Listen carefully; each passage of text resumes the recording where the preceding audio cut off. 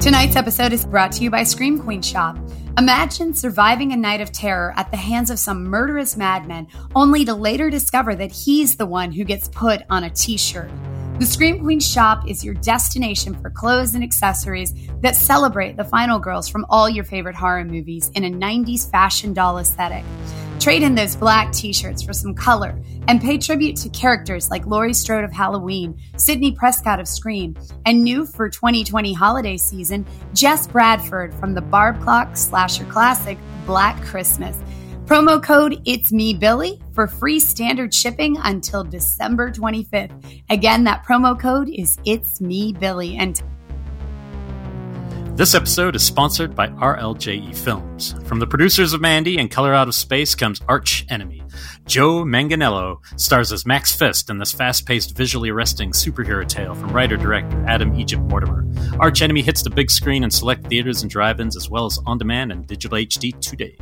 Head to archenemyfilm.com to find the theater nearest you. Hashtag Arch Enemy. Tonight's episode is also brought to you by Fangoria. In 1979, the first issue of Fangoria was released unto the world. And it's been over 40 years, and Fangoria is better than ever.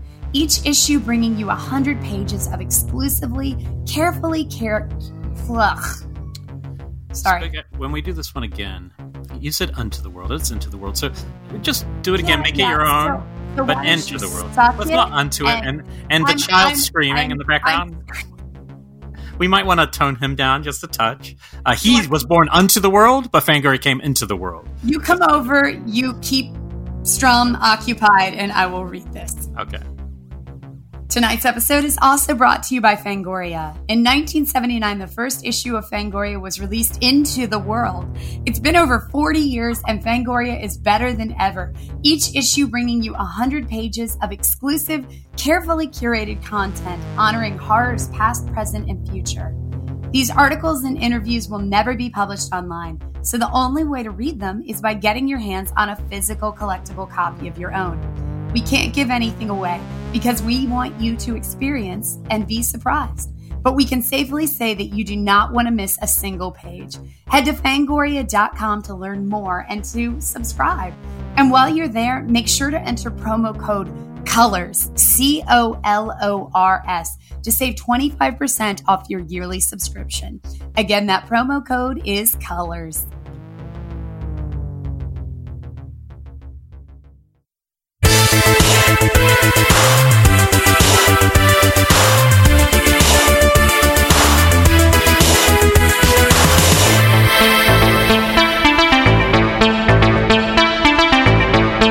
Hello, and welcome to Colors of the Dark, episode number 5. I am Rebecca McKendry, your co-host, along with Elric Kane. I have a screaming kid in the background. Did y'all hear that? Nothing new. Years of screaming children. It feels like we're all screaming internally, I think, as we wrap this year. How many depression naps are you up to a day? I'm thinking about bumping it up to 2 at this point. I'm not taking enough. That's the problem. I'm being worked to the absolute core in this last few weeks, and it's insane. So I need one. I'm going to take a good week off everything soon. I have definitely reached a point where I make it to about 1 o'clock every afternoon, and then I'm like, I'm just done with the world.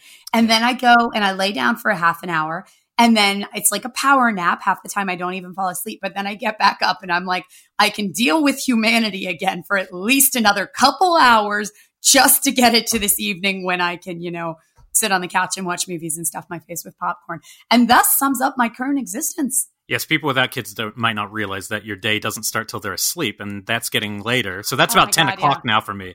So therefore, my life's really beginning much too late. But I never thought I suffered from that seasonal disorder thing where you get sad when it gets dark until that happened while we've been in quarantine. And then all of a sudden, I'm like, I never see daylight. It's just everything's darkness. So but today will be a ray of sunshine. Because we are going to be talking about all things snowy and holiday-ish. We're going to jump all around the map. It's going to be pretty eclectic. It should be fun. Plus, and I do have to say, next episode is going to be our big one, where we count down our top things of the year. So definitely keep an eye out for that. Right, we will be doing horror films, top 10 horror, but also our favorite discoveries, which is something I always get excited about. And I'm going to also include books and graphic novels. Which I'm doing it. I'm doing it. You can do whatever you want. This is a year where I'm gonna. There are no restrictions this year.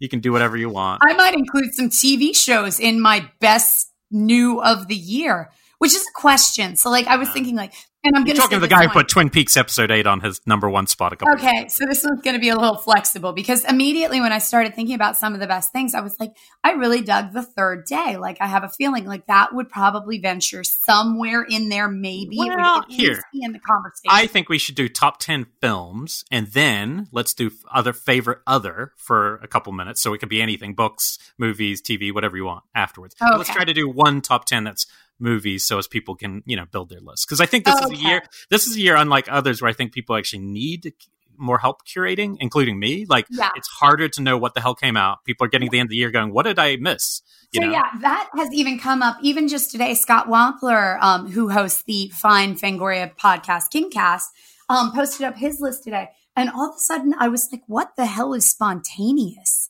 Which is on his list. And that's I just top of mind to watch for the last few weeks. So I gotta it looks watch like your kind of thing.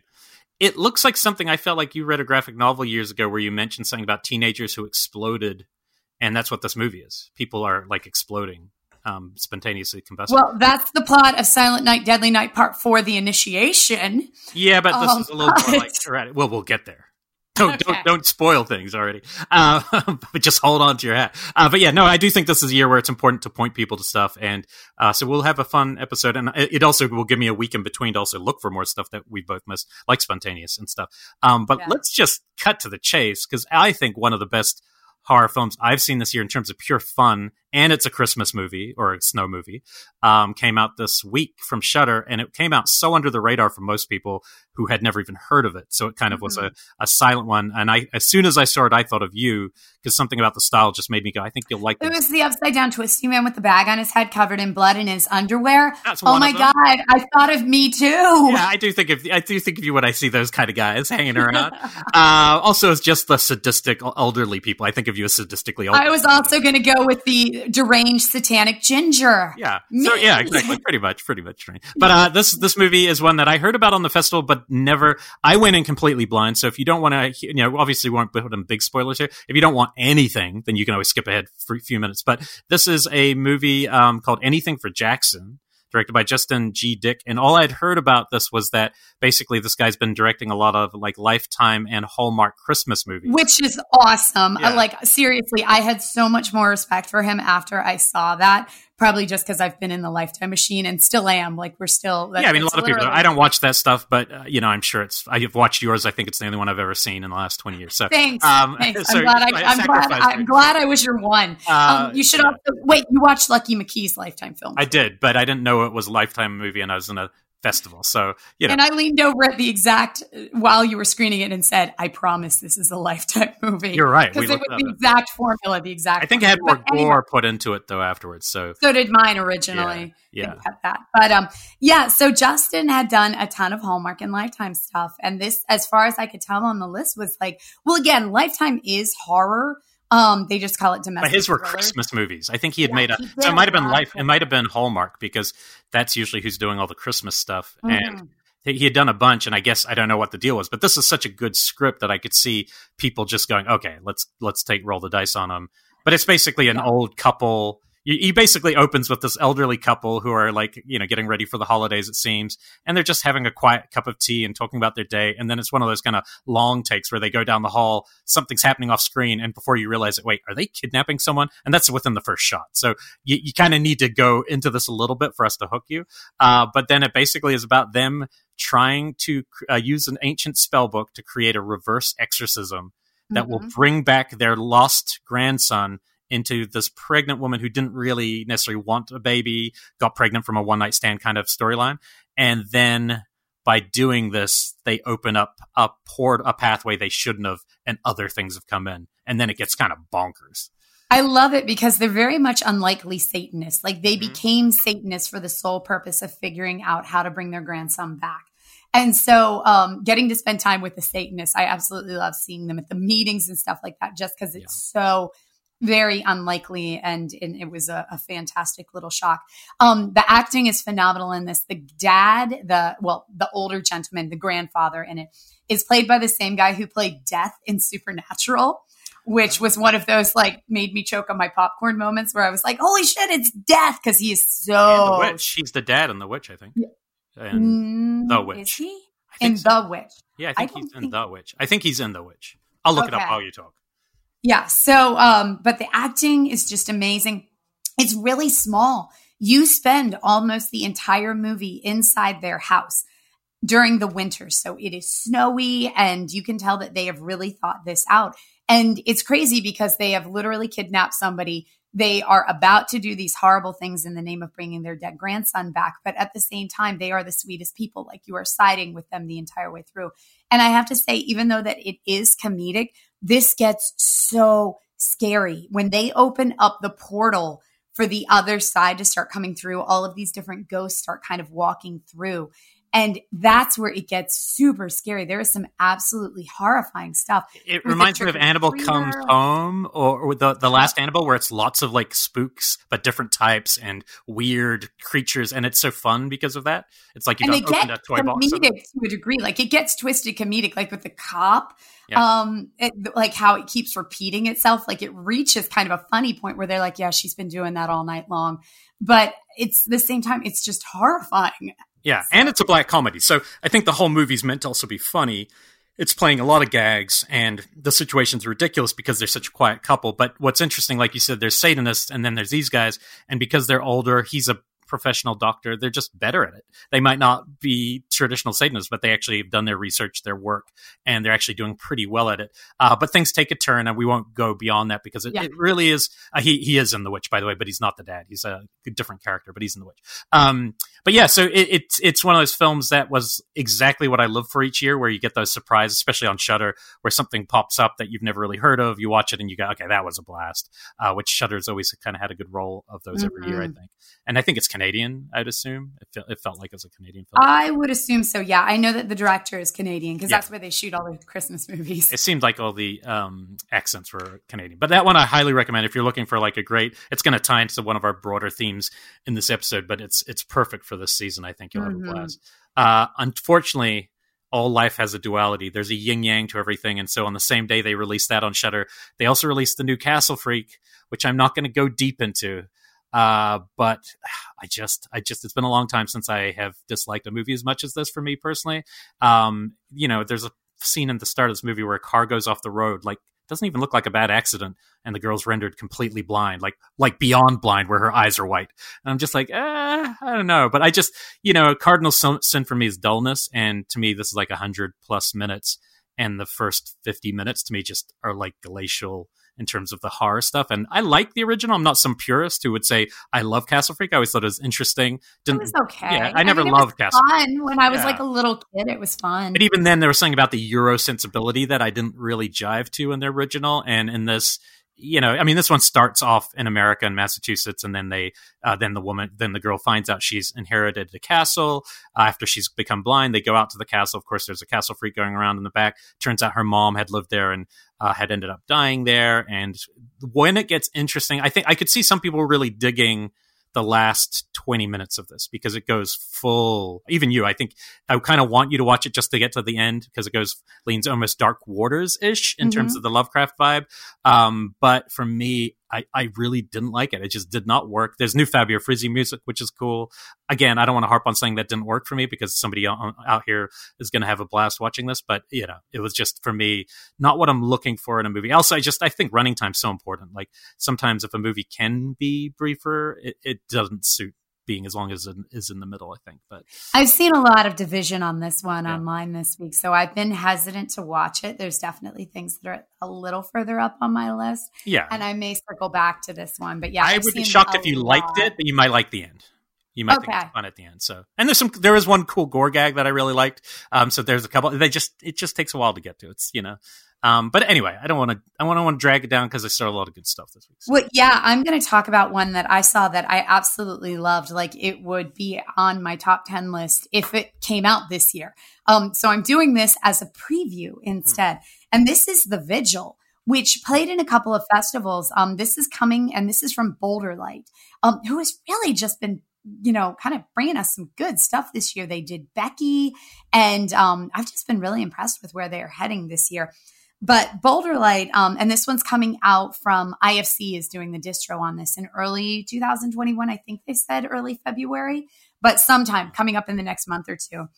The set for The Vigil, a Jewish man who is a former member of this like Orthodox community, has withdrawn from the Orthodox community and is now kind of down on his luck. And you find out that he's had some trauma. He went through this really traumatic event and it caused him to really withdraw from the Orthodox community. He's still in touch with them. They're definitely trying to get him back in. But for now, he's just kind of down on his luck, figuring out what his next move is. And one of them knows that he needs money. And so they hire him as a shomer. Or a shomer. I'm probably saying that wrong. Shomer, I think. And essentially, this is like in the South, we have wakes where you have to sit with the body all night long, except our wakes involve like potato salad and deviled eggs and a lot of food. A shomer is kind of the same thing where it sits with the body, and this person sits with the body and says prayers all night long. Very much like what we do at a wake. But their job, and a lot of times, most of the time, it's a family member who does this, or close family. But a lot of times, if close family or people are not available, they will actually hire somebody, and there are paid shoymers.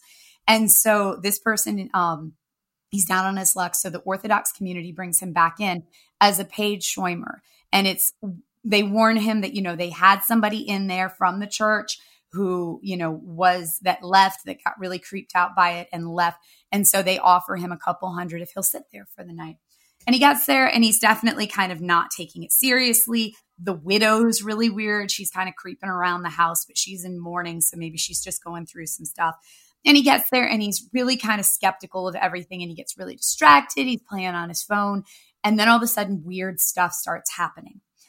90% of the movie is him and the body. And crazy, crazy stuff happening, escalating. That's funny. That's what I was pitched. That's what I thought Ant's movie was going to be when I went to it, because I had seen a little blurb saying, about a guy who has to stay with the body for a week or something. But then that movie is totally come to daddy's. It goes off the rails. Totally different thing, yeah.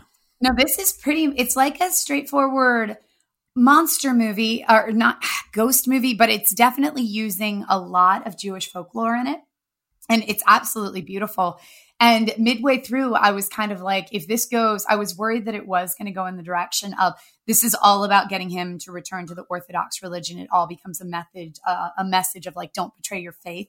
And it does not even, that's in there to a degree, but that's not where it goes. It like goes someplace much more different and beautiful. And so I really liked this movie. It has some damn creepy moments too. And the monster, the folklore legend that they include was one I hadn't heard before, but it is definitely creepy. A really, really fascinating folklore legend. So yeah, that is The Vigil. And this is coming your way in early 2021. All right, yeah, no, I want to see that one myself. So I am excited to see The Vigil in February or whenever it comes out. I figured I'll just wait till it's closer so we can talk about it again. Yeah. I saw an older one thanks to Brian Sauer. He's on a podcast called the Pure Cinema Podcast, an amazing podcast, I must say. Can I come on? Yeah, we'll see. It depends if you're animalistic enough. Can I come on? I just maybe in February. Maybe in February. That's all we'll say. And talk about stuff. Our first crossover, not musicals, because somebody can't get around to watching. Yeah, we'll get there. We're being too insidery. No one knows what we're talking about. But he had been recommending a film for the last couple months to me, saying it would be my bag, from Vinegar Syndrome, called The Caller, and it's from '87. And man, I love this, and I'm not going to say very much about it because it's a very simple movie. It's literally two people. It's Malcolm McDowell and somebody, Madeline Smith Osborne, who I kind of recognized. I can't remember, and she's fantastic. And it's basically this woman gets gas, goes back out to her house in the middle of nowhere. She's having a shower. She's cooking dinner, doing all these things. All the while, somebody's been kind of watching her, maybe stalking her, looking at the window. That whole kind of typical build-up, you know what this movie is. Finally, there's a knock at the door. She's preparing dinner. She's expecting someone. And instead, it's this Malcolm McDowell in a trench coat. And he asks a lot of questions and says his car broke down and she doesn't believe him. And it's almost like a stage play. Mm-hmm. It's all back and forth. and you're like, am I watching a stalker storyline, or are we going to reverse the stalker storyline and she's somehow the stalker? You're going to feel that way for 80 minutes. And the last 15, you're going to go, holy fucking shit, because this has one of the crazier twists or turns, I'd say, of what the movie is, that it's so fun for that reason. And also just the back and forth between them is fantastic. It's really just well written, well directed, especially because everything is, if you're ever looking to go, okay, I've got a single location film, which I did think about you, for a single location film where you have to find interesting camera angles or shots to keep things moving. It keeps kind of, utilizing its space really well. I'm not going to say much more than that. I will say it's probably streaming now, probably, to pay for it on, I believe, Amazon, but this is a Vinegar Syndrome title. It's one of the best I saw this year, to be honest. I really like this movie. The Caller. It's a really generic, name. He's the night caller. He knocked on the door. Malcolm McDowell's really good in it. So that one's really good, but I just don't want to spoil it. It's more of a thriller, I'd say, but has such a kind of crazy direction it heads. And then the other one I did a rewatch of, hadn't seen in about 15 years, and man, it's like the perfect thriller for people looking to break in. It is Danny Boyle's first film, Shallow Grave, which I always really liked. So good. Yeah, but I hadn't seen it in a long time, and I showed it to a class we're studying thrillers. And just realizing how good it is, how smart it is in terms of, basically, they're completely unlikable. So for like the first 2/3 of this movie, you don't really like any of the main three characters. But what's amazing, it's not until, and it kind of came to me while I was watching it, it's not until the last shot of the movie that you even know who the protagonist really was. Because you're watching three characters and you're not really sure who you side with. You keep kind of going from character to character, but in the last shot, something happens to one of them and you kind of go, oh yeah, that's the protagonist, but you haven't really thought about it. And I can't think of many movies I've seen that do that. But this is Ewan McGregor, one of his earliest roles. Kerry Fox, New Zealand actress, is really good. And Chris Eccleston, who was Doctor Who and a bunch of other things. And they basically are just three obnoxious, very different flatmates, which is very different than roommates, even though it might not sound like it. Like the American approach to this, maybe New York and places is more like this, but in New Zealand, Scotland, England, it's really totally random strangers always living together with often 5, 6 people in places who really don't have any shared history. And when I've been in America, it's often been people with shared histories or friends. And it's just college, it's always friends. At New York, it was roommate, like apartment mates, where you would look at ads in the paper and you would go and you would interview and you'd room with people you don't know. Yeah, and yet still the culture is different because there's something very respectful in the American way, and in where it's rough, man. It's crazy. Like I remember there was a guy we didn't really like who had moved into our apartment, and one of my flatmates left the ads wanted and highlighted a couple other places and put it on the guy's bed rather than tell him he was being kicked out. And I was like, oh, cold. Like there's a lot of that kind of stuff in this movie. And this movie opens where they're trying to get a new roommate, but not really trying. They're trying to be obnoxious and kind of abusive to everyone. They finally get a guy. He moves in, really cool writer type guy. And that night, of course, he ODs on heroin. And they're like, oh shit, what do we do? We've got a dead body. They discover a giant suitcase full of money, and they have to make their decision, which in this case was to bury a body, and one of them's going to have to dispose of it. And then it becomes a really tight psychological thriller. But man, it's one of those movies that just is so tight. And if you're looking for how do you maximize your first movie to really make a impact, like Danny Boyle clearly did, because he went from this to Trainspotting to 26 days. Yeah. Wait, 28 days later. Duh. 28 days later. So he really kept kind of moving in that way. And it's fantastic. If you haven't seen it, I feel like sometimes these ones go under the radar I saw it because it was in theaters when I'm in, college, like high school or whatever. So it's kind of still fresh, but I'm sure there's some younger listeners who maybe this one hasn't even gone on their radar yet. I remember seeing this one in college and just being so impressed with it. This is back when I worked in the video store and I watched everything that they had on the shelf. And I remember seeing this as part of that. And it's really well directed. It's really fun. I think people will have a really good time watching it. Mm-hmm. That's why I decided to throw it up the top here. Excellent. Well, I did a rewatch as well. Not one from the 90s. Mine goes way back to 1977. I rewatched Mario Bava's Shock. Because I couldn't remember it. Like all I could remember. And you watched it right after she died. Daria Nicolodi died the day before. It was the day before. And that's what really prompted it is I was looking at people online talking about it. And then I was suddenly like, all I could remember was the jump scare. And Shock does have one of the best jump scares. It's been done I'll say homaged in a couple of other films, like one of the Annabelles definitely winks at it heavily. And I've seen that gag in a few other places. But not as emotionally as the way they use it. As successful. Like it is intense in this movie. And still, if you ever look for like lists of like best jump scares ever, this is one that is always up there. But legit, that's all I could remember about the movie. So right after Dario Nicolodi died and I started seeing remembrances everywhere, I was suddenly like, I really want to rewatch that. Shock is on Prime right now, so it's the perfect time to revisit it. So this one was released in 1977. It was released stateside as Beyond the Door 2 because of the success of Beyond the Door. But I love this one because the poster like blatantly stole the cover of the Shirley Jackson novel, We've Always Lived in the Castle.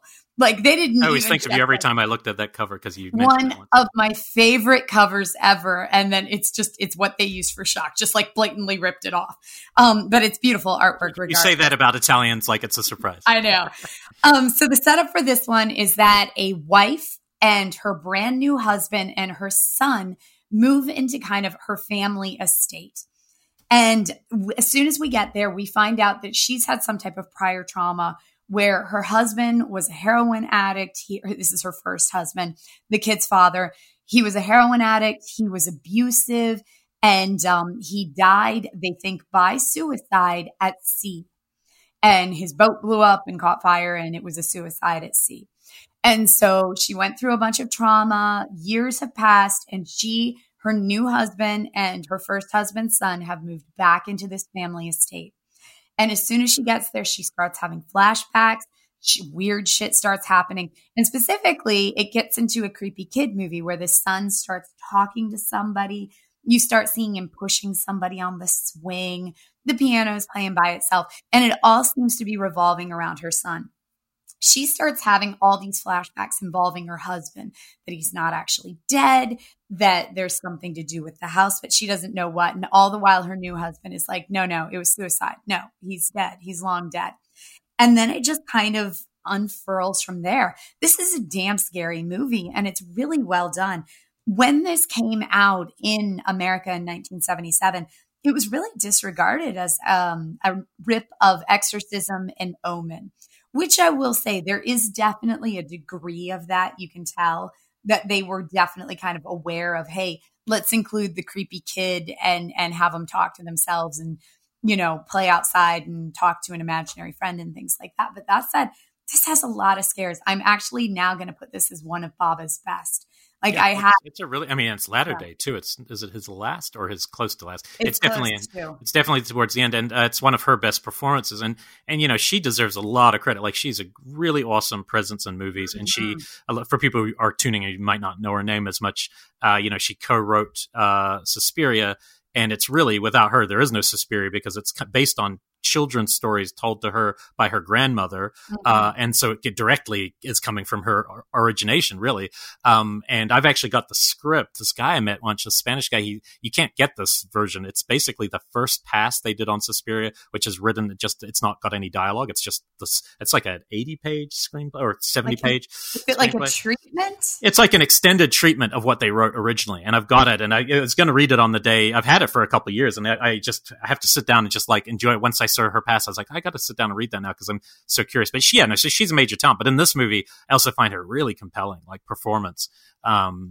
She's also kind of in Mother of Tears a little bit as kind of a ghosty thing she for comes Asia. Like Obi-Wan Kenobi. Yeah. Like, use the Force. It was actually pretty heartbreaking. I mean, people are dying all the time now, and we're always sad on Twitter for the day, right? And everyone celebrates them. But it's pretty damn sad when you think of Asia and people who she obviously meant the world to, and she's just kind of gone. But she was in a couple things with Bava, I believe. And I keep hearing a movie called The Property Is Not Condemned or something by Elia Petri that people say she's amazing, and I'm going to watch that on I need to see that. Yeah. This was a welcome revisit because I did not have I did not remember Shock fondly. I just remembered the jump scare and was like, yeah, I remember it like being like a cool Italian movie. And I walked away from it this time going, God, Bava was just great. Well, and saying that might surprise you. 8 years ago to the day I don't really know for the day, but way back on early Killer POV when we had an episode where we talked about our favorite horror movie soundtracks, and my number one is actually this film, and it's by a band called Umberto, and it's just this really you can't always hear it in the movie, but when you then go and find it and listen to, it's a great soundtrack to this movie. Great to tell you. So it's a little different than Goblin and stuff, but it's worth the look. So that's a good one.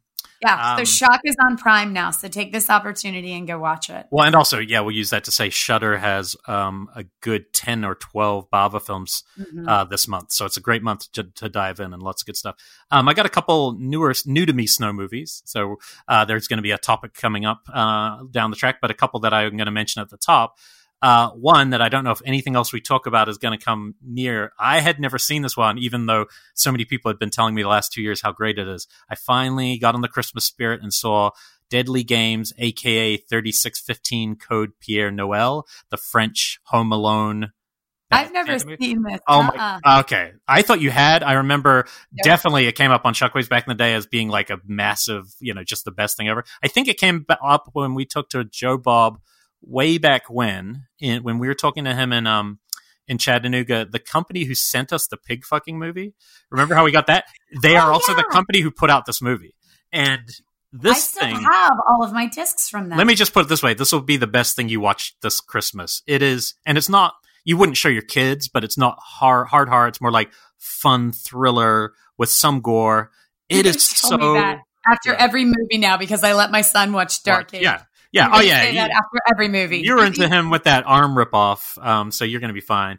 If you don't know, we also do a deep cut Patreon where Becca shows her children messed up movies and then talks about what happens to the kid.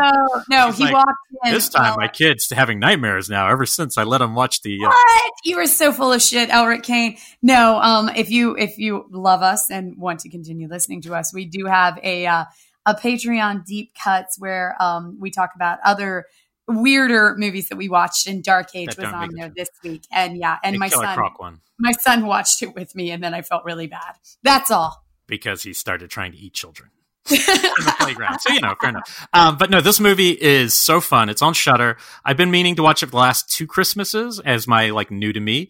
This literally there can be no. I have one other Christmas movie I like more, but this is instantly top 3 Christmas movie kind of. Wow, that's how fun it is. High. So yes, this is really great. So it's basically Christmas Eve. It opens up like Rambo, where this kid is doing all the things Rambo does to kind of get ready, and the face paint and the war stuff. But of course, he's just playing with his dog, and he has he's basically leading his dog into little traps. He lives in a mansion, kind of like Richie Rich. His mom is he lives with his grandmother and mom. His mom runs the biggest toy store in France or whatever, and so is very successful. She's going to be working late that night. He's couldn't be more excited, and he finds that there's this new call line where through your computer you can dial 3615 and talk directly to Santa. And when he does that, the wires get crossed, and he talks. He's 10, this kid. Instead, he talks to this guy who basically opens walking down the street. Kind of looks like Santa, but he isn't quite right in the head. And he's walking down the street, and kids are playing with snowballs, so he kind of joins them, and it's that awkward guy. So he's not necessarily psycho at this stage, but he's not good. There's something odd about how he wants to play with kids. He's childlike. Anyway, he ends up getting fired from the store at some point where he's playing Santa, and finds out the address of the woman who runs the store, which of course is this kid's address. And guess what happens? It's pure Home Alone. He's basically trying to break in as dressed as Santa to. You don't know if he wants to play with this kid or kill him, but as it goes, it's definitely the latter. And the kid is just outsmarts him and has all these amazing booby traps, and it's him and his grandpa, and it's really intense. And the gags are incredible, and it's really just unlike anything. It's also for France. I never think of this playful when I think of French cinema, especially genre cinema. And this is just pure playful, big 80s feeling filmmaking. So I cannot recommend it enough. You'll have a blast. Like I said, it's on Shudder. I know a lot of people probably listening have already seen it, and I just kind of was a little late on this one, but I think you will have a lot of fun. I can't wait to see this. It's the perfect Christmas one. And then the other one I saw is a little weirder. And I was looking up for this episode. We're about to talk about, recommend some snow stuff and Christmas stuff. And there's one that came up, and I was like, Black Mountainside. It's from 2014. Nick Szczyzewski is his last name. It's a set in Canada. It's basically a very lo-fi indie to be like the Thing. So it's a bunch of people at an archaeological dig way high in northern Canada and nowhere near anyone else. So they're all stuck inside. And the opening shot, kind of one of those shots that keeps going round and round the people. And I was like, felt like I almost turned it off. It's that kind of cheapness, indie kind of thing. And they're kind of a little mumbly at the start. And so I stuck with it. And then it started kind of, you get used to it. And then I started to really get into it. They basically have uncovered something that is archaeologically too old for where it is. And this guy expert has come to join this like professor type. And he's like, no, that's impossible because, this couldn't have had people here during this time. And they start, going down that road. And then basically they start seeing this almost Wendigo deer looking thing. One on one. No one ever sees it with another person, and they all start getting driven mad. And all the native people who've been helping them all disappear one night because they're all spooked out. And it's just, there's something kind of unsettling, and it kind of did work for me. I would say, caveat, I didn't love it, but I thought it was really compelling. And one of those movies where you see an indie film where you go, okay, I want to see what this person makes next, because this showed a lot of promise and had some pretty eerie stuff in it. But yeah, just had never even heard of it, like until this week. Black Mountainside. It's on Amazon. I watched it on Prime. And very Thing-like in that sense. Well, fantastic. Well, I read a brand new book, which I am super excited about, but I am going to save it because it's a snow horror, which brings us into our topic of the night. Snowbound. Snow horrors. Yes. And so I have always been fascinated by snow horrors, and this definitely came to a head, and I realized that I was not the only one a couple of years ago where people started really chanting for a Friday the 13th in the snow. Yeah. And there was a hot minute where every single person in Hollywood was called in to pitch on the Friday the 13th snow horror, which never ended up happening. And it's now a right. I don't think you'd want the whole thing in the snow. That's the thing. Like my feeling was I had it like in my brain. I was like, oh, you could have people coming to the camp in winter who are looking to rebuild it and take it over. And then you could have characters in the snow, and then you could have your last kill kind of melt. The snow could thaw, and you could, and this one took such hold that there are actually fan spec scripts out there of Friday the 13th in the snow, as well as fan videos that were made just for the hell of it of Friday the 13th in the snow. So yeah, it's still an amazing idea if they're ever going to make a Friday the 13th again. It's kind of like, I think it's like noir, and this is just off the top of my head because it's not that baked, but like the idea of the contrast between blood and snow is like that ultimate contrast that we get in black and white. So I think maybe there is something really compelling to what it creates. So I was thinking I think a big part though is it eliminates the passerby. So any of these snowbound movies are basically creating their own ecosystem and bubble. And that's why they become so compelling, because no one is coming to save you. No one's going to walk by and hear a scream. So you're kind of eliminating the old cell phone problem with these stories. You tend to just stick people in the location. That's all you've got to play with. Some of the ones we picked up at the top that we're not going to talk about here, because my favorite movie pretty much of all time is The Shining. The best horror film outside of that to me is The Thing. Black Christmas is the best Christmas film. Misery is like, you can't touch it. And Let the Right One, I think, right one in for best contemporary. winter. Yeah, I think it's just an amazing use of it. So those were 5 that we wanted to make sure we mentioned, so you understand that we're not completely slow. There is something to be said about snow as scary, and just kind of the isolation of it. And we don't get that here in LA anymore. Like I watching these and listening to the story that I did, that I'll talk about in a bit, like just the idea that we don't really have that. And even thinking like, the preparation that we used to do when I lived in Virginia in the mountains, like if we knew a snow was coming, you had to go to the grocery store. There was like, okay, well, this is going to be a thing, and there's a good chance we could lose power. Like there was actually kind of an air of danger, but at the same time, there was this air of excitement because you are literally trapped, unable to leave for a couple of days. Of course, COVID has become like the extended snow day in that capacity. But there used to be this excitement around snow, not even just getting off from school. Like even, it was the idea of I'm trapped. I'm not going to have anything to do, so I might as well get a puzzle or go hit the video store or whatever. And the idea that you are kind of, snowbound, literally. And so it makes for a great setting. Yeah, no, the hardest thing getting used to, I think, in California is the lack of seasons, I think. And the couple years I lived in Chicago before I got here, I wasn't from there, but I loved that change of season. It just lasted too long. It just snow went forever. But falling on your ass is a very humbling thing. And, I legit hated New York in the snow. Yeah. There was, with New York snows, the night that it snowed, there was a very small window of like 2 hours where it snowed and no one was out driving around, and it was really beautiful and the city was silent and everybody was happy and it just became kind of serene. And then by the next morning, the subways are up and running. Everything is melting. There's 3 inches of city wash just covering everything. It's very dirty. Yeah, it's disgusting. Yeah. And then you have to throw on these thick, heavy coats to walk through the snow. But then once you get down into the subway, it's like 90 degrees and everybody smells and everybody's wet from the 3 inches of water on the pavement. It's just, I hated walking to work. You're still angry. I am. I'm still like fucking New York in the snow. But the night before, if you went out and you walked down to like Duane Reade to get like a candy bar at 2 a.m., it was like beautiful. And then the next morning, it was just a disgusting heap of mess. Yeah, I'm sad not to get it. We did have one little bit of snow last year, I think, coming back from Christmas up on the pass, not far from here, and I was shocked to see it. But it was fun because it was the first time my kids had seen it, and you just my kids have never seen snow. Yeah. I keep talking like I'll drive up to Big Bear or Idlewild at some point and let them see it, but my car is not exactly equipped for that. So yeah.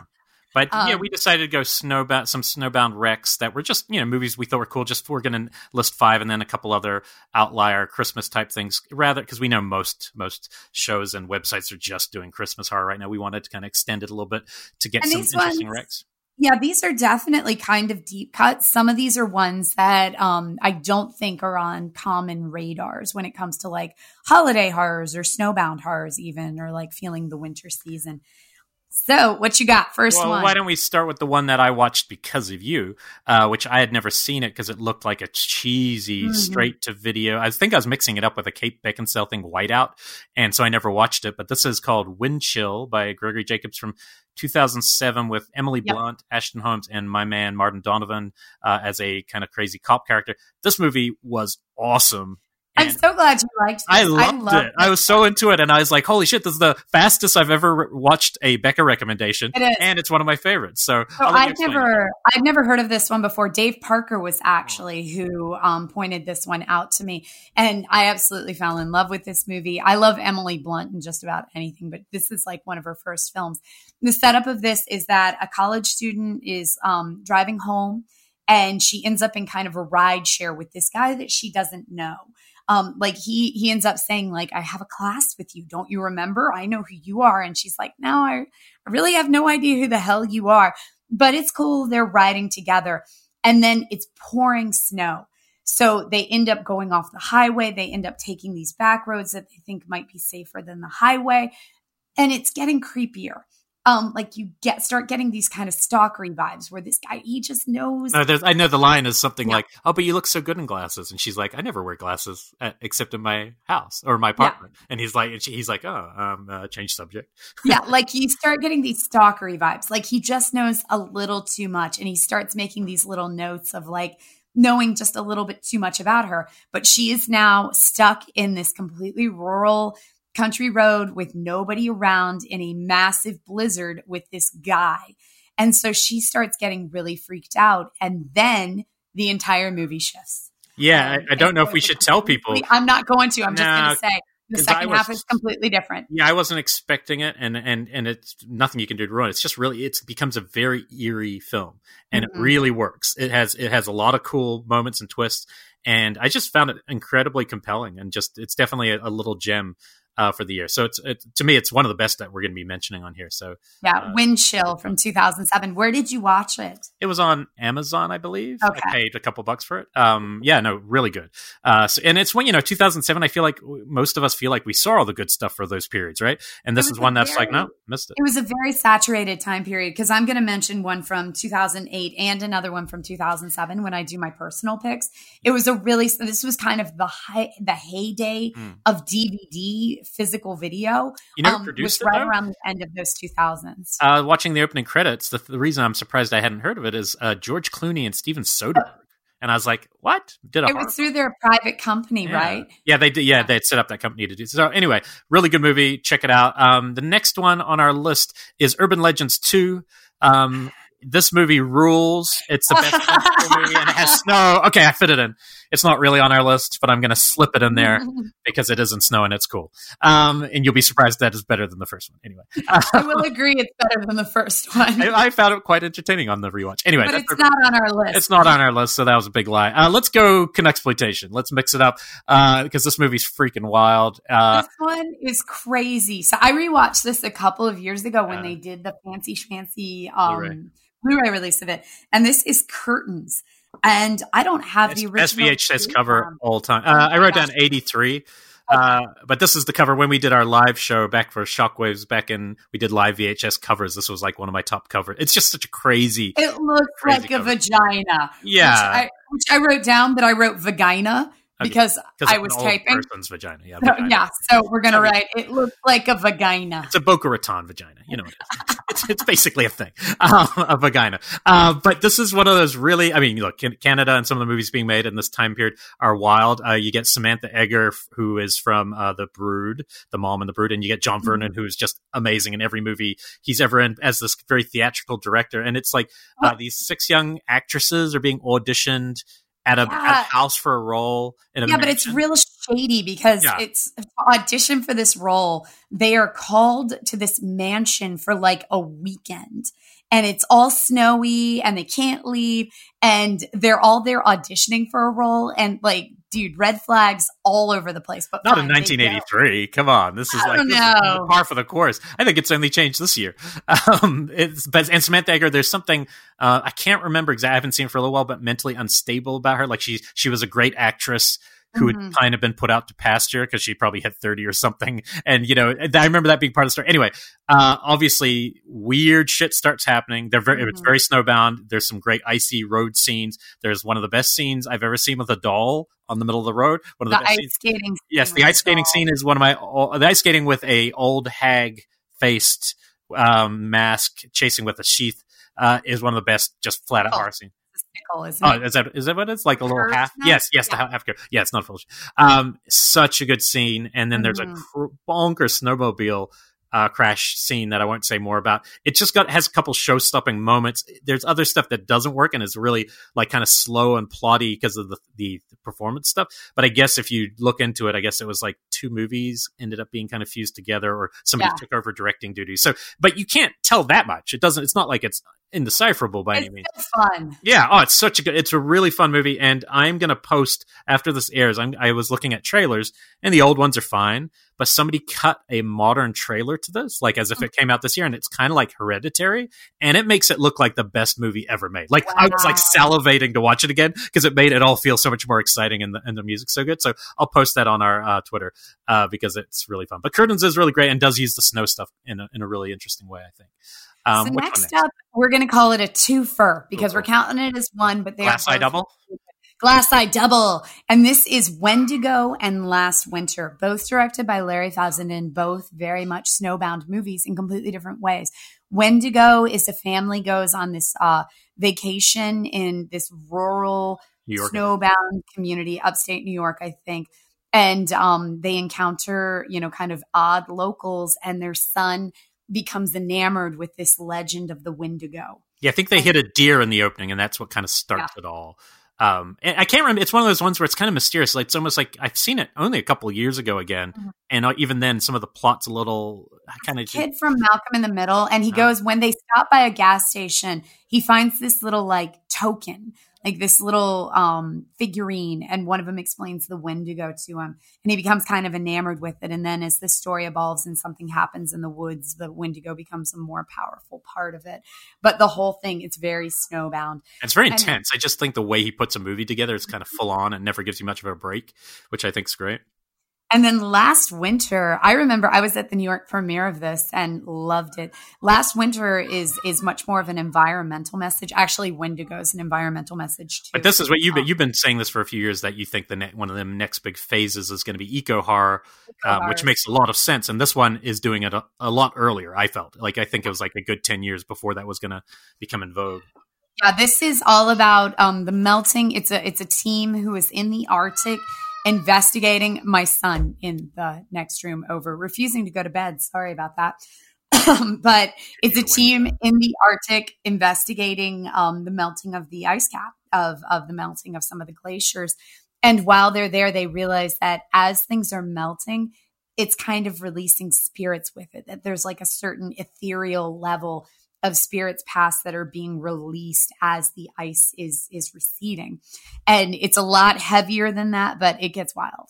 And yeah, it's one of the best build-up movies. Like, I remember the ending not completely delivering at the time. It was really CG'd. Yeah, it just wasn't quite there. Whereas the build-up is excellent. It's if you like movies like The Thing, and it's got all of those elements. Great actors, Ron Perlman. Because as these things are being released, it definitely becomes a little bit of a possession movie as these things are kind of infiltrating the team. Yeah, a lot of madness, Icebound Madness. I did want to say with Wendigo, if you want a double feature goes with that, there's a crazy movie that was always really hard to see, but now it's on Amazon called Ghost Keeper, and it's really out there. And it is basically, you think you're watching a witch, basically an old witch at a ski lodge movie. It's all snowbound. It's a ski lodge film from the early 80s.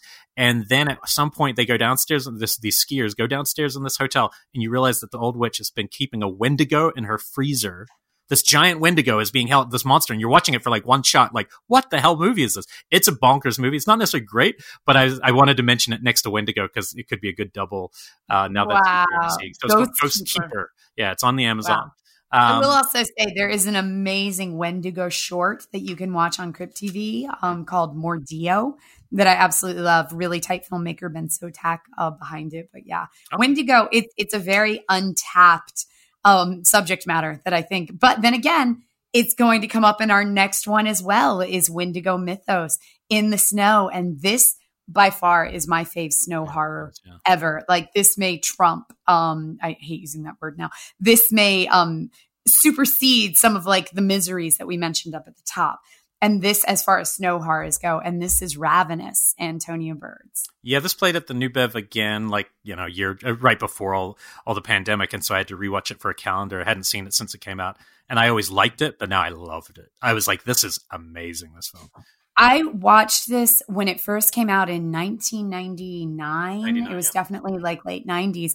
And I remember being so confused by it because I wasn't expecting it. It has note like David Arquette. Is that it? David Arquette, Guy Pearce is the main guy, and then Robert Carlyle is the kind of baddie, the big bad who comes into it. Jeremy Davies, Jeffrey Jones, a great cast of just, it's an all men. It's great. It's basically if The Thing or something was directed by a woman, Antonia Bird directs, which is so cool to see this movie that's just all about men going crazy. So yeah, and I remember being a little confused by it the first time I saw it, and then I remember vividly watching it again when it was on like Showtime or something, and then becoming completely captivated by it. And it wasn't until a decade later when I was rewatching it for a third time that I was like, this is a fucking amazing movie. And the soundtrack.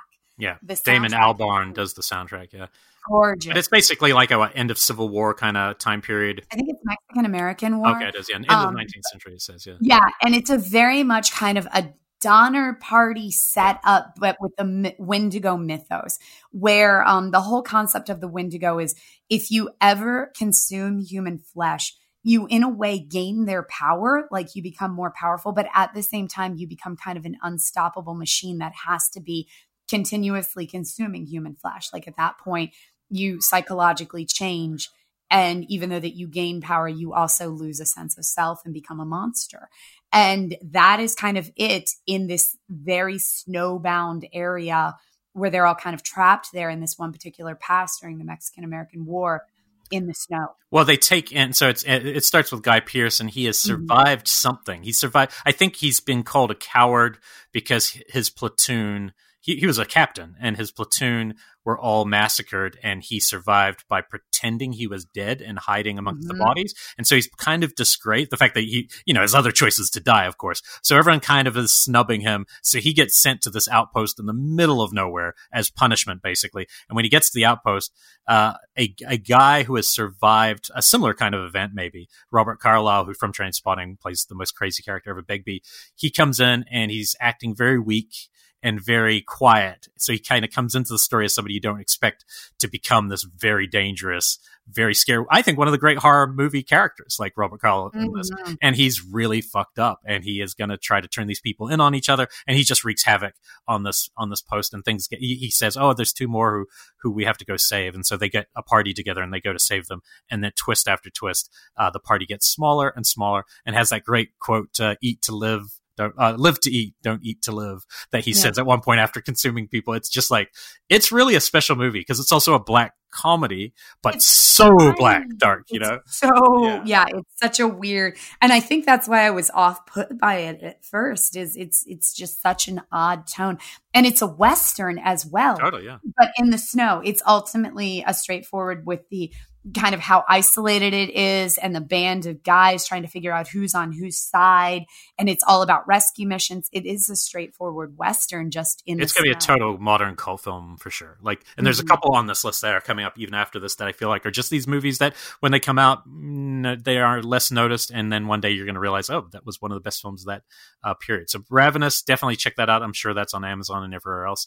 And then the last one of our 5, and then we'll have a couple extras, is one that it's pretty much my favorite horror film from the last decade. You know, it's up there with It Follows for me. And that is, Oz Perkins' first film, Black Coat's Daughter, aka February. It came out as February. And I think it deserves because it's a great film, but I think the way it uses the snowbound and the winter holiday in a really eerie way. It's basically 2 Catholic schoolgirls or boarding schoolgirls. Everyone else is getting picked up to go away for the winter break, and one of them is going to stay on because that's what she chose. She's a little older, but this younger girl played by the girl from Mad Men and now Sabrina the Teenage Witch, Kiernan Shipka. She's her parents were meant to pick her up, but they haven't come. And then we kind of start to figure out maybe they died on the way there. Maybe they're never coming to get her. And she's stuck there. She doesn't know this yet. And basically, she's kind of trying to emulate the older girl, you know, trying to be like her. And the older girl's, you know, having sexual situations with her boyfriend, and all the typical kind of school stuff. And at some point, it just starts to get really eerie because you start to realize there's something in the black, what would you call that? The black furnace downstairs? It's a furnace room. And you discover that Kiernan Shipka's character is talking to something in the furnace. Yeah, and slowly it's becoming a story of possession. And I definitely am not going to ruin what happens. There's a time jump in the middle of this movie that is just fascinating, and I don't want to say any more than that if you haven't seen it. Also has Emma Roberts in it, James Remar, so some really great actors in this. But where it goes at the end, I think it's actually the best film I have ever seen emotionally about what a possession film would feel like, to what you have to sacrifice if you want to be in league with the devil, what you actually have to sacrifice, what you have to give up. And what it would feel like. Yeah, and out of love. And it's really messed up. Like, it's one of those movies where the last couple of seconds of it, where I'm like, oh, geez, this is really dark when I think about it. But almost all of it's set in snowbound, with the juxtaposition of the hot furnace and the kind of devil. And there is a actual image of a devil in this that I think is really unique and interesting. Sometimes you need to ask Chris to see the pictures of how they made that. That's right. I always forget that. That he produced it. And I got lucky because I'd never heard of it. I went to the acting, AGFA, or not AGFA. That's SAG. The AFI screening, wasn't it? No, it was even before that. It was like a SAG screening because I was with Mark Kelly, who is old friends with Oz. So we got to see it before it was even like a thing. And I can remember my feeling of like rolling my eyes going, I'm going to watch some actor's film because Oz was an actor. He was in Legally Blonde. You know, I just thought of him as an actor, and I had zero expectation. In fact, I thought I was doing my friend a favor and that I was going to hate it. And when I walked out, like, my friend probably half liked it. I walked out going, this is the best film of the last decade. He was like, really? Because I think it just kind of hits my sweet spot of that kind of slow burning dread that I think it out A24's all of A24's films. Personally, I think it's much creepier and better than most of them. So, but that's Black Coat's Daughter. Bummer about the title. I still wish it was called February, but so be it. Yeah, so be it. So some of the ones kind of are individual picks. I am going to start with 2008's The Children, which I've been trying to get Elric to watch for probably since 2008. Well, because there's another film called The Children that is really creepy, where they hug you, you die. And No. This is good. This is a really, really good one. This is a British film from 2008. And essentially it's about a kind of a group of friends who all have kids. Like it'd be like if you and me and Brian Collins' families like all decided to go on vacation together. So it's like 3 close friends who all have kids, varying ages. Like most of them are no longer teens. There's one teen girl, if memory serves. But they range in age from like 4 up through years. And we have to watch Shocker on this vacation with Brian? Because I don't think we have much of a choice, do we? Okay. We're watching Shocker. All right. But so it's a massive, they rent like this big cabin in the middle of nowhere. And it's all of these kind of like 30, 40 somethings and all these kids running around. And they get there and it's set, they're there for like a couple of days. And it's supposed to be right after Christmas. Like there's still Christmas decorations up. And I think it's like close to New Year's that they're there because they talk about, New Year's celebration. They're there for a couple of days. They get there on the first day and they notice that 2 of the kids have like sniffles and it's just like a cold and one of them's running like a low grade fever and cool, go sleep it off, have some baby Tylenol. Well, by the next day, 2 more of the kids have the sniffles and that first kid is acting like just like not there, like she's not even there anymore. Like there's seriously something wrong with her. And they just think she needs sleep. And it keeps progressing and getting worse and worse, but it's only affecting the kids.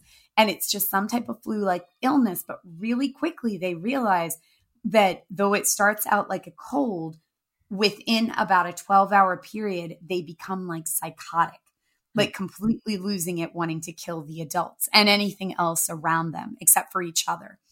And it's great and tense and just feels so real now that I have kids, and the amount of just like, oh yeah, he has the sniffles. Yeah, he's fine. Just ignore it. Yeah. Okay. Now 2 of them do. Of course, I'm probably going to get it next day. Just very much. I watched the first 5 minutes once. I think it was last Christmas just to see what it was. Mm-hmm. And as soon as like a kid threw up, I was like, I don't need that right now. Because I'd had a Christmas like that. I was like, I don't need it. So real. Yeah. But yeah. And so it's just kind of like, it starts out with the parents just completely disregarding, the next bug that their kids have brought home.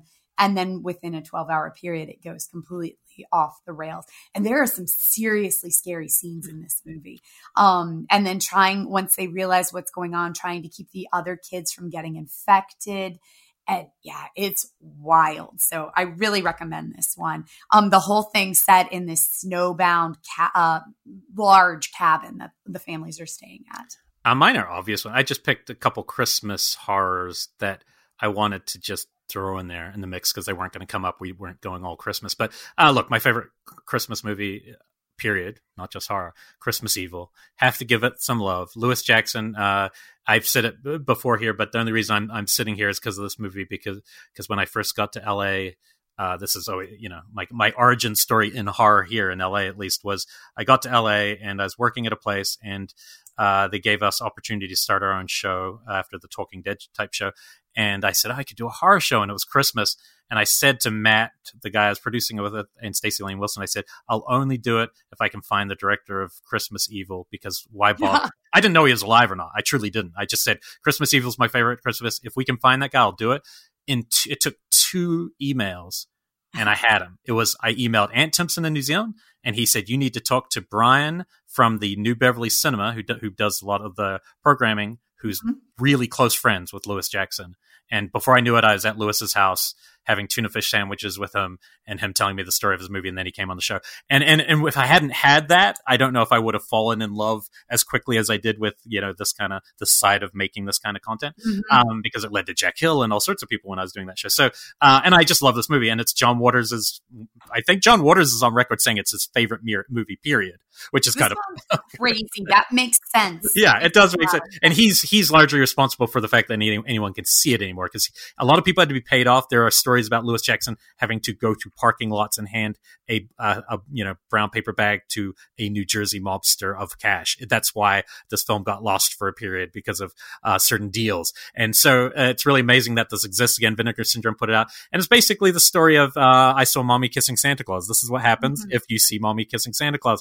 suddenly you have a lifetime of trauma. He does a little bit more than kiss mommy. It's a little bleak what this kid sees at the start, and then he smashes a snow globe, and he grows up to be this guy played by Brandon Maggart, who, if you're on Twitter right now, everyone is tweeting, "You mean Fiona Apple's dad?" Because that's all anyone remembers about this movie in the modern era, which is true. And it's one of the best performances. And he's just a guy who's basically loves Christmas and loves the spirit of him, works in a toy factory, and he just starts going off the rails. And people who don't have the Christmas spirit don't last that long, and it has the best ending ever. It's like just my favorite end to a movie. It's kind of magical. And it's just a really cool movie. If you haven't seen it, I'll always give it a good plug because he put everything he had into it. Lewis did, and never made another film. But this is like one of my favorite one and done films. So it's definitely twisted. Yes, and funny and weird. It's just a good movie. So my next deep cut snowbound horror is another one that I've mentioned repeatedly that you've never watched. And this is Hansel and Gretel from 2007. This is a South Korean film. Oh, no, yeah. So if you just Google Hansel and Gretel movie, you're going to end up with way more. But if you Google South Korean Hansel and Gretel, you will find this one. And this is this crazy movie about this guy who is driving. I think he's an author in it. But he's driving through this rural woodland environment in this heavy snowstorm. His car goes off the road. He doesn't know what to do. He can't figure out where to go. And he starts wandering through the woods. And he happens upon this beautiful mansion in the middle of the woods. And he goes inside. And there is this absolutely pristine, seemingly wonderful family who are right there to help him. And they eat ice cream for breakfast, and everything is beautiful, and they have stuffed animals everywhere, and the whole house looks like a fairy tale. And yet he discovers after a couple days, he is unable to leave, no matter how hard he tries. And it gets really twisted, and it gets really Twilight Zone-y. And I will say that it loosely uses the Hansel and Gretel myth in the kind of fairy tale sense. But it's not the Hansel and Gretel that we all know. It's much more kind of cerebral than that. But this one, it's beautiful cinematography when they're in the house as opposed to the snow outside. This just has a lot of cool stuff to it. I love this movie. I'm picking not a deep. I want to see that now because it actually just totally sounds interesting to me.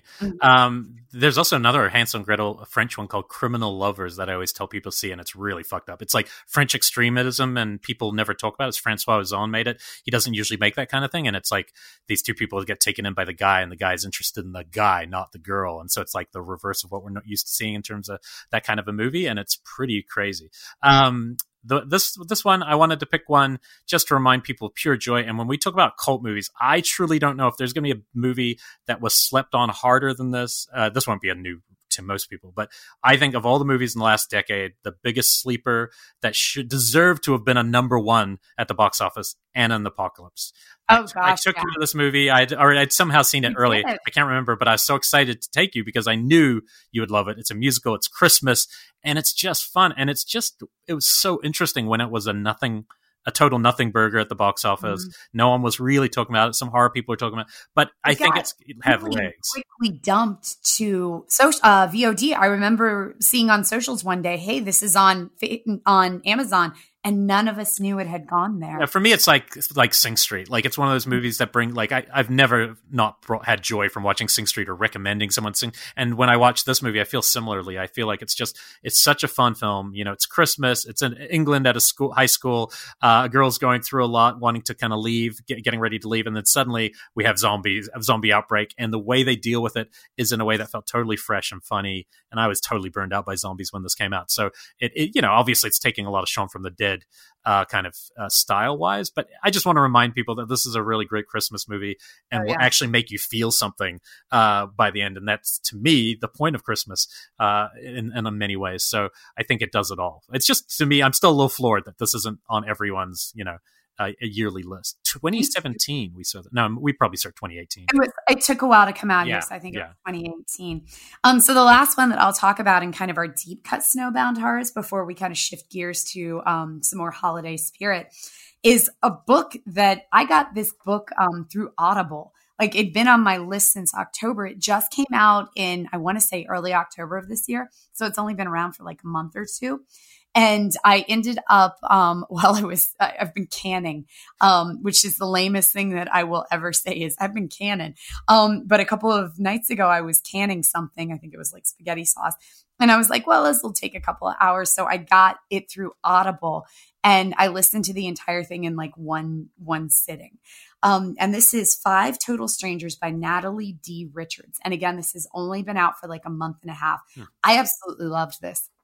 The whole concept of it is there's a flight that is going cross country from California to Newark Airport in the middle of this snowstorm. They roll into Newark and everything gets shut down.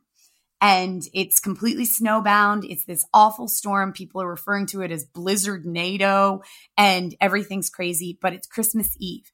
And there is this group of people who are like, I have to get home for Christmas. And they all have different reasons. My mom's sick. My dad's going through this thing. I have to be there for this. One of them is kind of a drug addict and is trying to get out of there as quick as possible. And so they all have different reasons. And they all decide to come together to rent a car because they're all headed to the Pittsburgh area. And so they're like, let's the five of us get in. We'll, chip in. We'll rent a car and we'll all take turns driving and we'll drive to Pittsburgh and we can just drive through the snow. And so they set out, five total strangers. And then this whole thing kind of details their journey. And it's all told from the perspective of one girl who is flying home for her first Christmas with her mom, where her mom's sister has just died. And her mom's like really upset about that. And so she really wants to be there for her so her mom doesn't have to go through this by herself. And she is trying to get home. And it's all kind of told from her perspective. But weird stuff starts happening. Like they realize that the snow chains are sabotaged. And then all of a sudden the power charger for their cell phones are missing. And all of a sudden things start going missing and things start breaking, but nobody's leaving the car. It's just the five of them. And all of this weird stuff starts happening. And it gets so creepy. The tension is insane. Like there's no reason I listened to it all in one sitting. I assume it's one person reading the whole thing, right? Yeah, on Audible, it's one person reading the whole thing. And the majority of it is from just this one girl's perspective as she sits primarily in the back seat watching the other four people in the car. What are they doing? How are they interacting with each other? Who are they looking at as they say things? What are they doing with their time? And it's just this gradual kind of erosion as they get stuck in the snow. People's, kind of exterior starts wearing down, their cell phones all die. You realize that there is definitely something creepy going on from the moment that they get into the car, that there's something not right. And then it just keeps exacerbating itself and getting worse and worse until it comes to a head. And this was a great read. Super, super tense. The entire thing set in a snowstorm as they travel across the Poconos. So you call it a read? I do, but I listen to it. Okay. I usually, most of the time, this happens all the time. I will start reading something. I will read the first 4 chapters. I will get really enraptured in it. And then I will go, holy shit, I have to go unload the dishwasher. And then I will keep it going. I will buy it through Audible or use my monthly credit just so I can keep it going while I go fold laundry or, whatever I need to do. Sounds good. That sounds like, I wonder if it's as good to read. Maybe I'll pick it up. I haven't. Yeah, it was an awesome listen, I'll call it. Even Audible calls it reading. Like even as their recordings finish, they say, thank you for reading this book. So thank you, Audible, for justifying it for me. Well, now we know what happens in WALL-E when we become those things floating down the the little rafts with their little juice buckets or whatever. No, because no one read anymore. It's a different thing. Like I definitely, I lose myself even while I'm listening to them. Because even while I was commuting or on the subway, I would get these books on. I even still call them books on tape, but just like the audio books. And you still wait. They are books on tape, aren't they? Yeah, but it's not on tape. I mean, sure, yeah.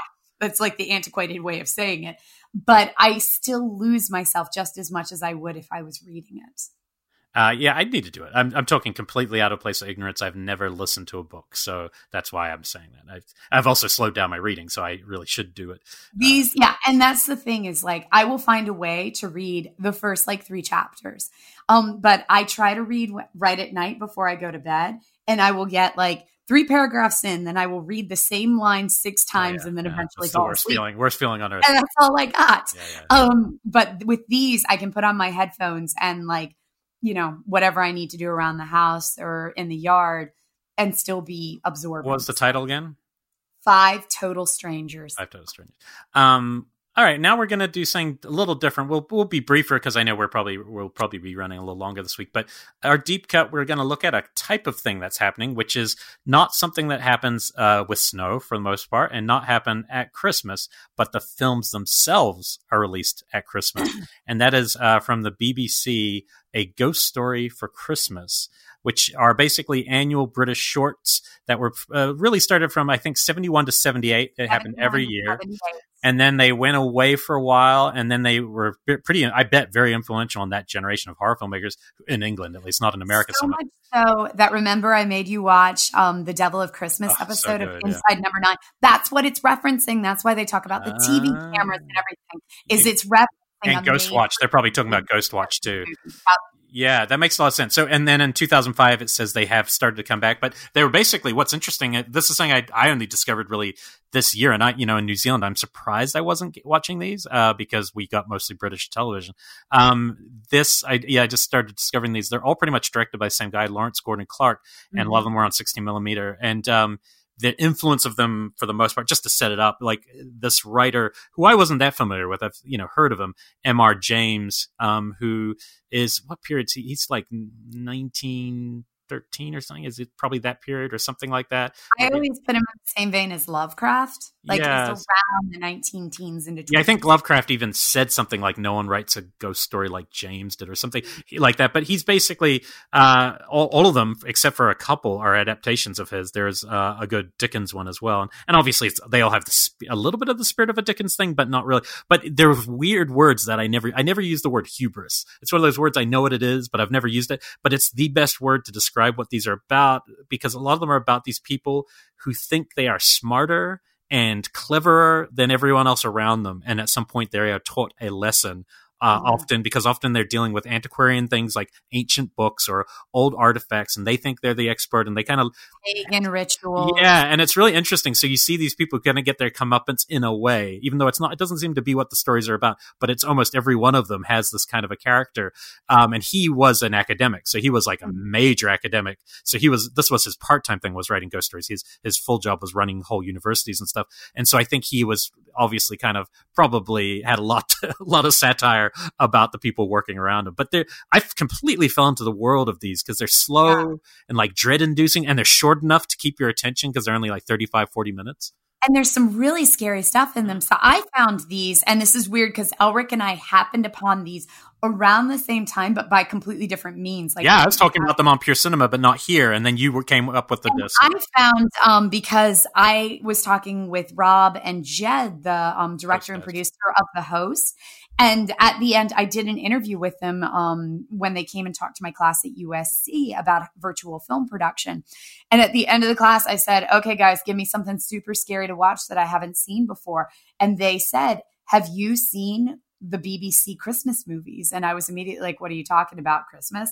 And he was like, they're Christmas movies. We release them at Christmas, but they're not Christmas movies. They're just ghost stories, because in Britain, Christmas is like a spooky holiday. It's like, we associate it with because of Dickens, I'm sure, or something. Yeah, because Dickens always told these ghost stories. And so we have the Christmas Carol, but he was like, because of that, like Victorian Christmas stories are a whole thing. By the way, there's an amazing collection of Victorian Christmas stories, Christmas ghost stories out from Valancourt Press.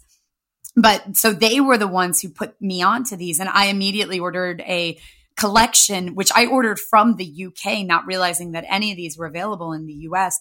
And the one that I ordered had the Signal Man, Stigma, and the Ice House on it. But these aren't available in America. They're not available in America. No, they're not. No, this is still region only, but you can, there's files of like all of them from people in England. And there's also, they are slowly coming all out in England on DVD, but they're region still encoded. This is why probably they haven't been really adopted here, because they're not wildly available. But YouTube does have quite a few of them too. I have a region-free DVD player, so I ordered a collection straight from the UK. But let's dive into some of these, because the first one that I watched was the one that Jed and Rob definitely seemed to like the most, which was The Signal Man. I think that's the first one. And the weird thing about that is the Dickens one. Well, so it's kind of different than the M.R. James, but it's really well made. It's just it's the language is definitely older English, but yes, it's a guy who works in the signal house next to a tunnel that's had some accidents, and then a passerby comes across him, and he basically recounts this interaction with what could have been a premonition or a ghost of a really bad accident. And there's a lot of stuff about fate and the kind of loop of warnings that you don't adhere to, and it's very just eerie. There's an image of a woman in a so creepy. The wedding dress, and I love they don't use stretchers. I love that every single time somebody dies, somebody just like picks them up and slings them over their shoulder and like walks off screen with them. But it's really eerie. That's a really good place to start. The one that isn't in any of these, and it's considered the forerunner to all of them. It was made a couple years before these started, and I'm surprised because it's just like them. It's called Whistle and I'll Come to You. It's an M.R. James one. It's black and white, and it's an academic who's come to this like seaside town and he's just a complete dick. Everything about him is like, you're like, oh, I hate this guy.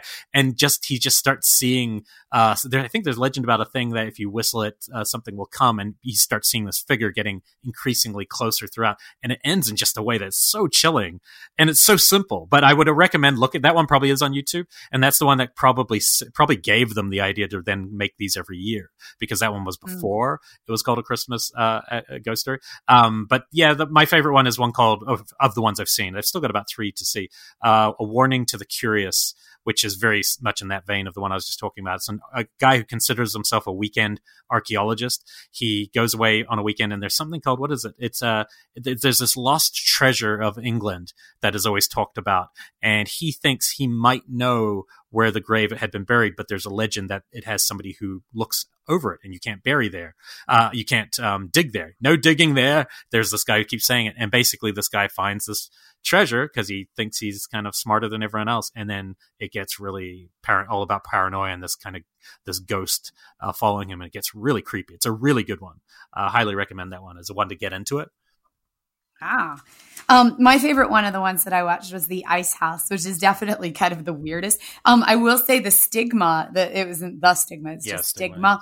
I was shocked because I couldn't believe they ever put that on television, because it was actually kind of gory and had nudity. It felt the most modern. It felt like, unlike the others that feel kind of stuffy and older, that one feels like, Victorian. That one's 70s. It's for sure. It's a little gorier, But I really enjoyed The Ice House, which was about this very, upstanding gentleman who comes to this estate for a weekend away. He was having a weekend holiday like you do.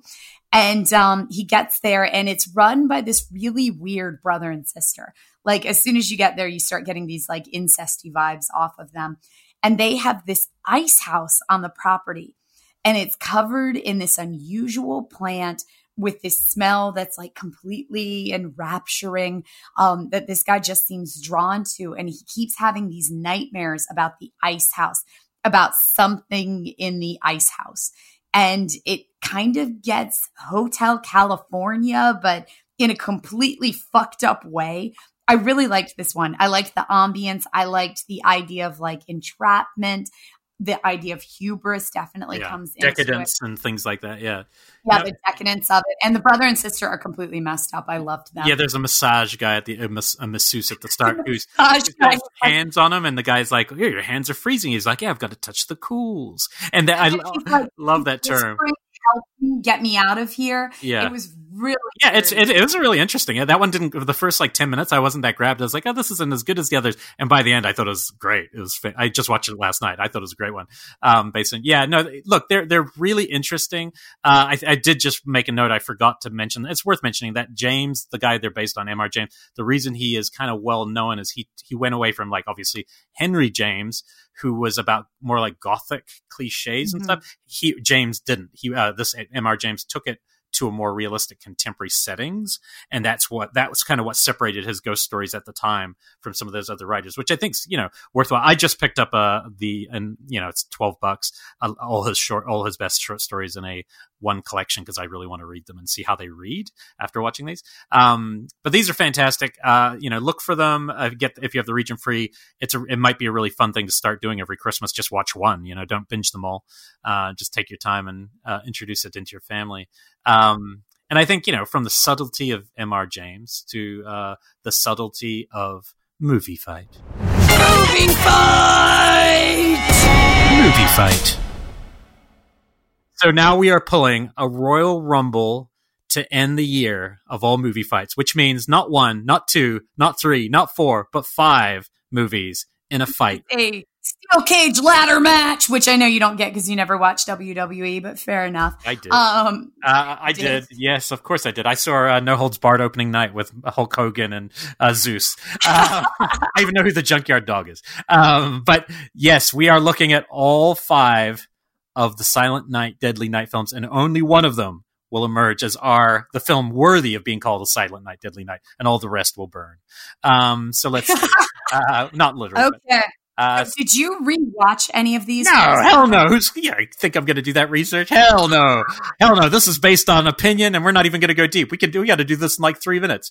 Okay. But why don't we'll go movie by movie? What is the good things or about them that are memorable? So, Silent Night, Deadly Night 1, 1984. Yes. This definitely sets up the classic Santa slasher. I remember being shocked by this when it first came out. If memory serves, this was pretty controversial. Yes, was pulled. A lot of people wanted it. Ebert and Roper thought it was the filthiest thing ever filmed. They wanted it pulled because their parents and moms especially were protesting because, of course, it's the first time you've got images of a killer Santa on something, and kids can see these images, and it obviously is not what you want at that season. It also has some really gnarly stuff in it. Like, it's got this rapey Santa who is like a killer, not the guy who becomes the main character, but before that starts in the backstory, that's really violent and ugly. Some of the deaths are really quite like that. Linnea Quigley has like an old timer death scene in this. That's pretty, with those kind of horns and stuff. So it's got some really gnarly stuff, but it also brings in the kind of sadistic nuns, school type stuff. Yeah, Grandpa's amazing. So it has, I think, it's also a pretty solid slasher. Some of the melodrama stuff's always the stuff I've always been a little less interested in with these movies.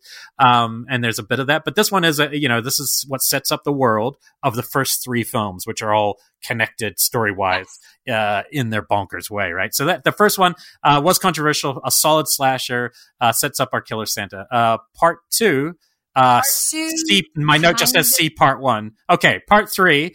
Part 2 is basically a clip show, but we do get a little bit more introduced to Ricky and brother. So it's Billy's the first one, and his younger brother is Ricky. We get Ricky's storyline. We get the greatest YouTube meme in the history of YouTube memes. Garbage Day, and the performance of a lifetime by Eric Friedman. It's basically acted entirely with his eyebrows. Like, he doesn't have to talk; the eyebrows do it. So really, really fun. It's easily the best of all of these with a crowd. But watching at home, less so. And if you've just watched 1, it's a little painful because if you watch 2 afterwards, it's like rewatching 1. And then 5% of the movie clips from 1. Yeah, so don't do that part. But it is a lot of fun, even though it has, we had the director on Killer POV way back when, and he was saying, we had Eric Freeman on too. Yes, eventually, yeah. After a lot of ordeals trying to find that, but yeah, Lee Harry was director of the second one, and he said he was an editor, so it was kind of more of a hey, can you save this film kind of situation, I think. Yeah. Part 3. Obviously directed by Monty Hellman. It's obviously one of my favorite nights of living in Los Angeles was him telling me the story that he had a near-death fever. So he was in bed with a fever that he thought might kill him. And his basic manager kept coming and pressuring him to take this movie. He said had no interest in doing it, 0. And he doesn't remember ever saying yes. But when he came out of this fever, he was signed to direct this movie. It's called Better Watch Out.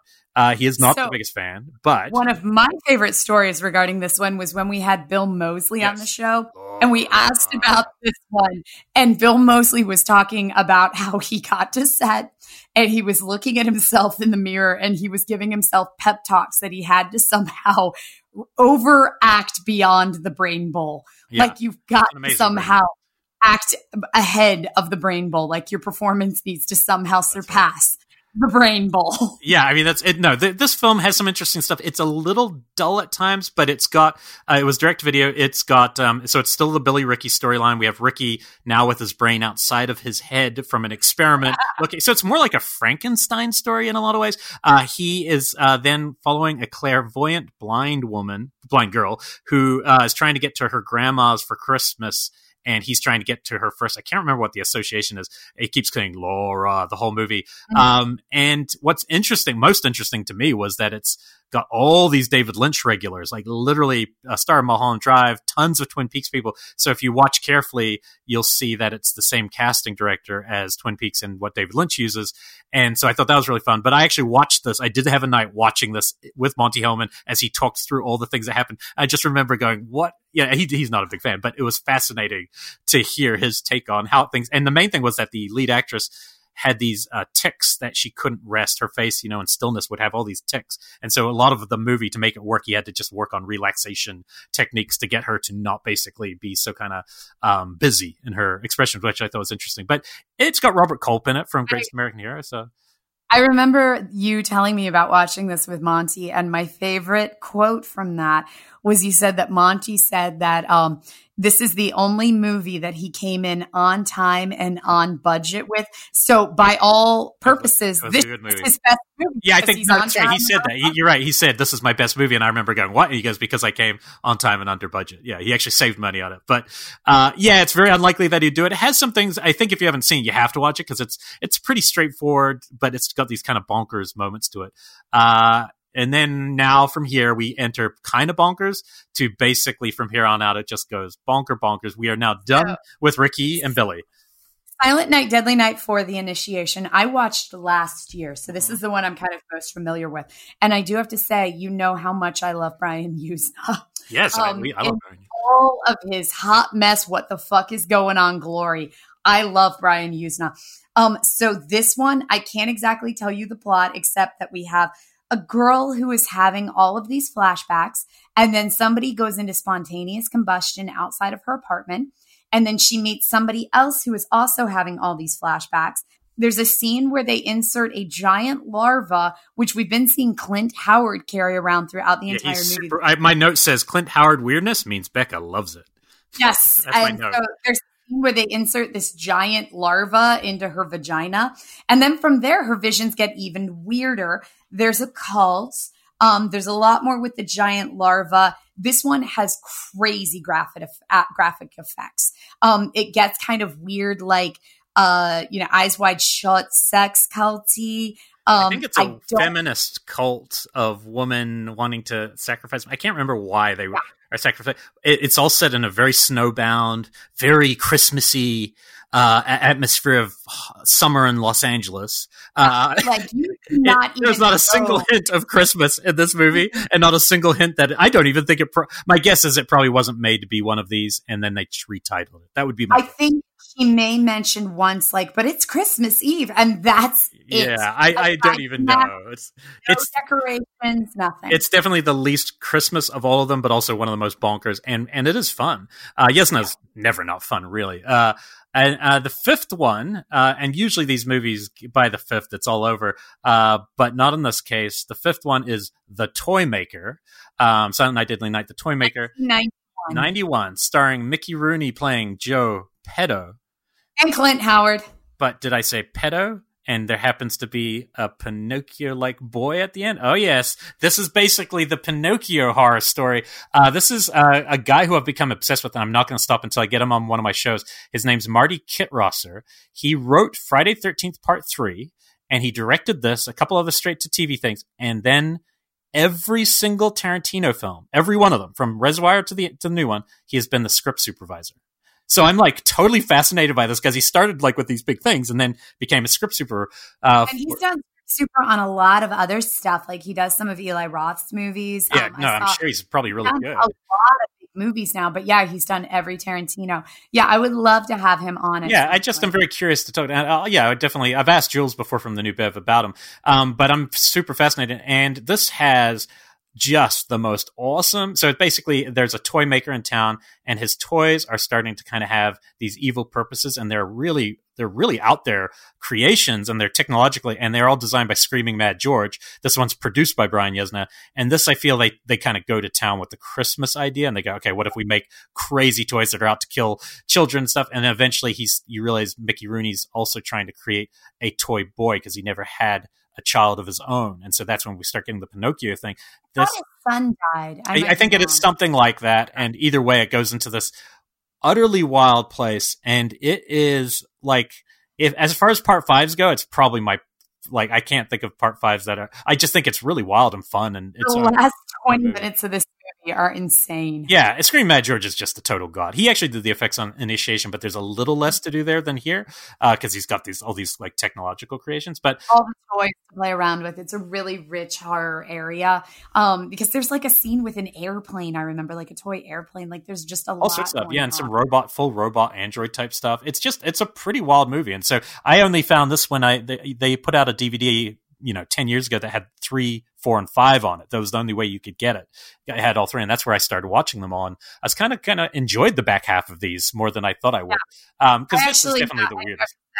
I enjoy 4 and 5. So I mean, this is going to be one of the weirdest. Like when you look at those 5, there's nothing really in common with those 5 movies. Maybe 1 and 2 a little, but not tonally at all. Really, this is 5 distinctly different movies in one franchise. Kind of wild. One of them will survive. Silent Night, Deadly Night. What do you think?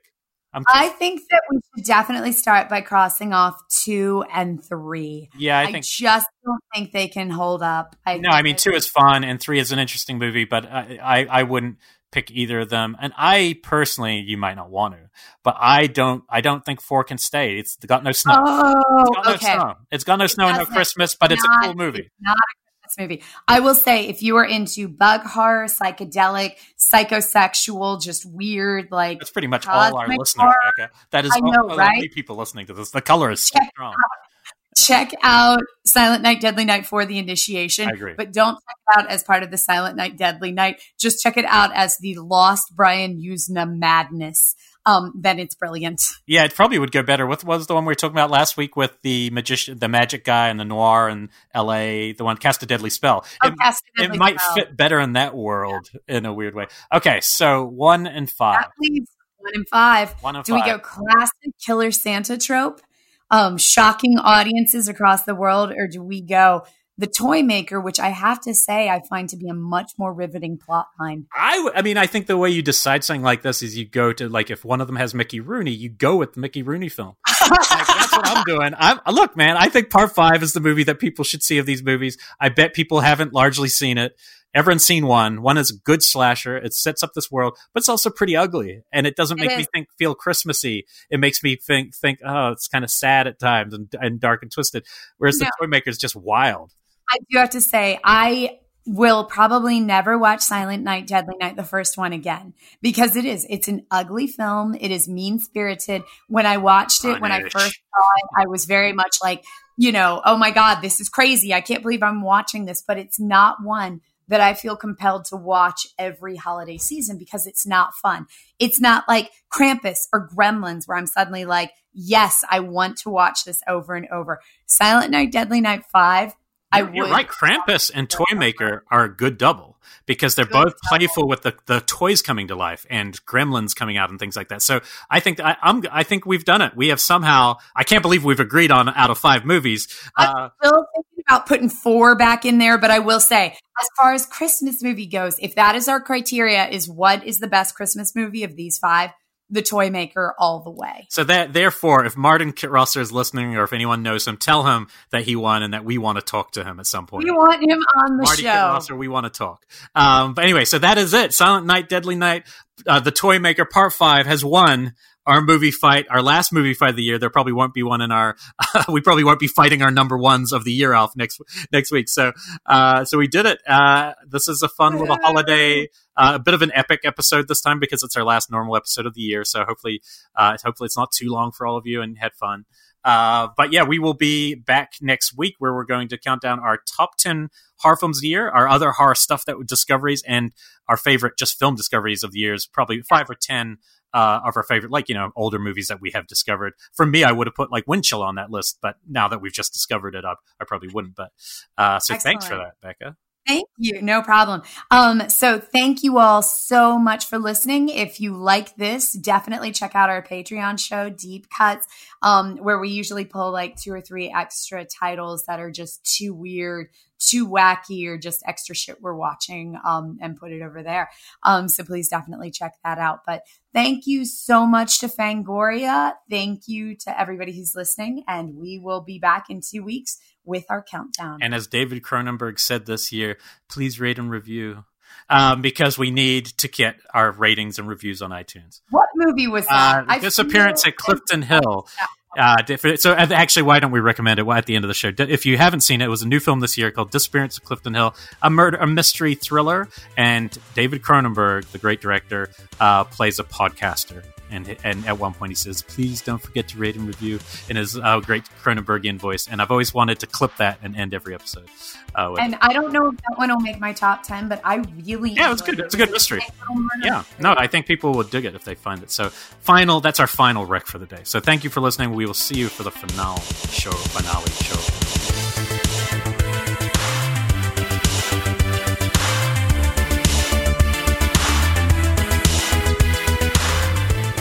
Colors of the Dark is a Fangoria production. Producers and co-hosts are Rebecca McHenry and Elric Kane.